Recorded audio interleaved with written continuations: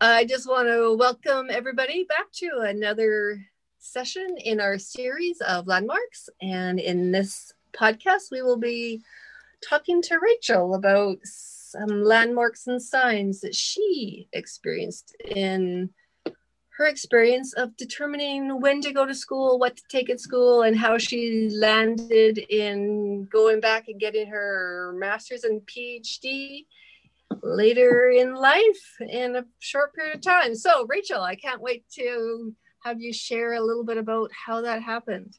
Oh, Nancy, thank you for asking. I love this story. There's just certain times in your life when you just feel so very much guided and assisted along the journey. And my schooling is definitely one of them.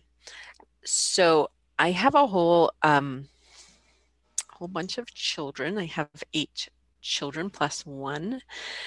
Gave birth to 8, and then we semi-adopted one. So we claim 9. Anyway, I was a stay-at-home mom for a long, long time. I did graduate with my bachelor's when I had 3 little ones, but then was just home with them and enjoying being a mom. And when my baby went to kindergarten, I kind of panicked because it was the first time for 20 odd years that I had not had a preschooler in the home, and I wasn't sure what to do. I knew that I would need to get a job, and I had always wanted to get more schooling. So I decided I loved nutrition, and I decided that I wanted to go to school um, and get an advanced degree in nutrition, um, and then work in that field. That's what I thought I wanted to do. So as I was trying to decide on which program, and there were some that were easier, some that were more intensive. I needed to do it online because of where I live. I live in a rural location, didn't have any opportunities close by. So I took my options to God, and I received a very distinct impression not to worry about investigating any further and to select this one option, which was not the most robust curriculum. It was probably the easier route, but I knew that that's what I needed to do. And so I launched into my education. I needed some prerequisites because I didn't have a good science background. So I took a year at a local 4-year college and then hopped into my master's in nutrition. I was a year into that when an opportunity to do a doctorate came to my area, which had not happened in the recent past, and I certainly had not been aware of one. But one of the major universities in my state was they were bringing it here to our local 4-year college. And so I called about it, thinking that I would encourage my husband to do it. And he absolutely said, "No, I don't want to, you do it." And so that really got me thinking. I'd always wanted a doctorate, but I wasn't finished my master's yet. And I think it's not the way you go about things. You don't start a doctorate without your master's. But I looked into it, and once again, I took it to God, and I said, okay, this is what I've learned, but I'm not going to do it because it would be too hard on my family. If I should do it, then please let me know. And that night, I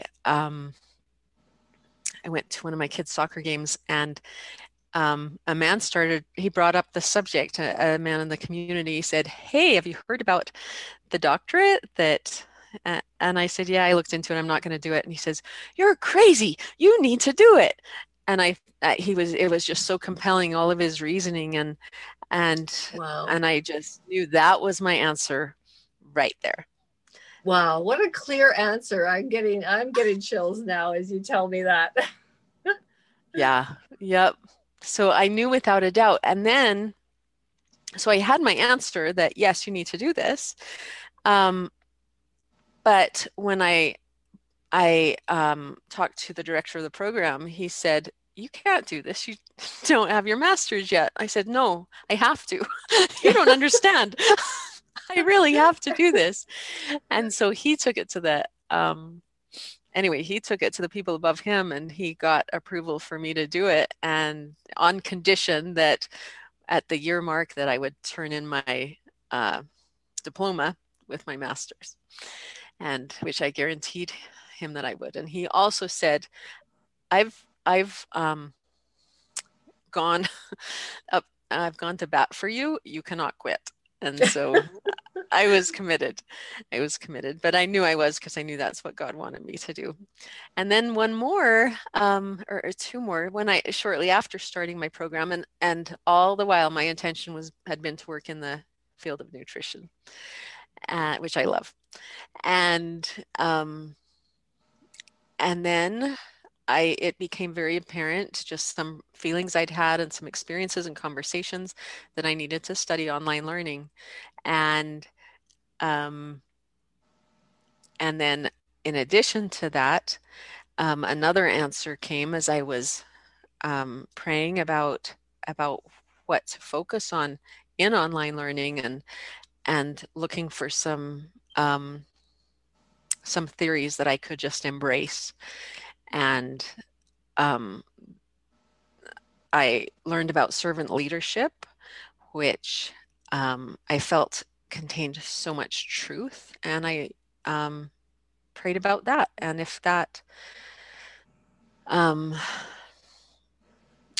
would be the right thing to focus on. And I got a very, very distinct answer that was what I should focus on. So that really paved the way for the rest of my education and what I focused on and what I did research on, and it also opened the way for the work that I now do full time. And just those signs along the way, I'm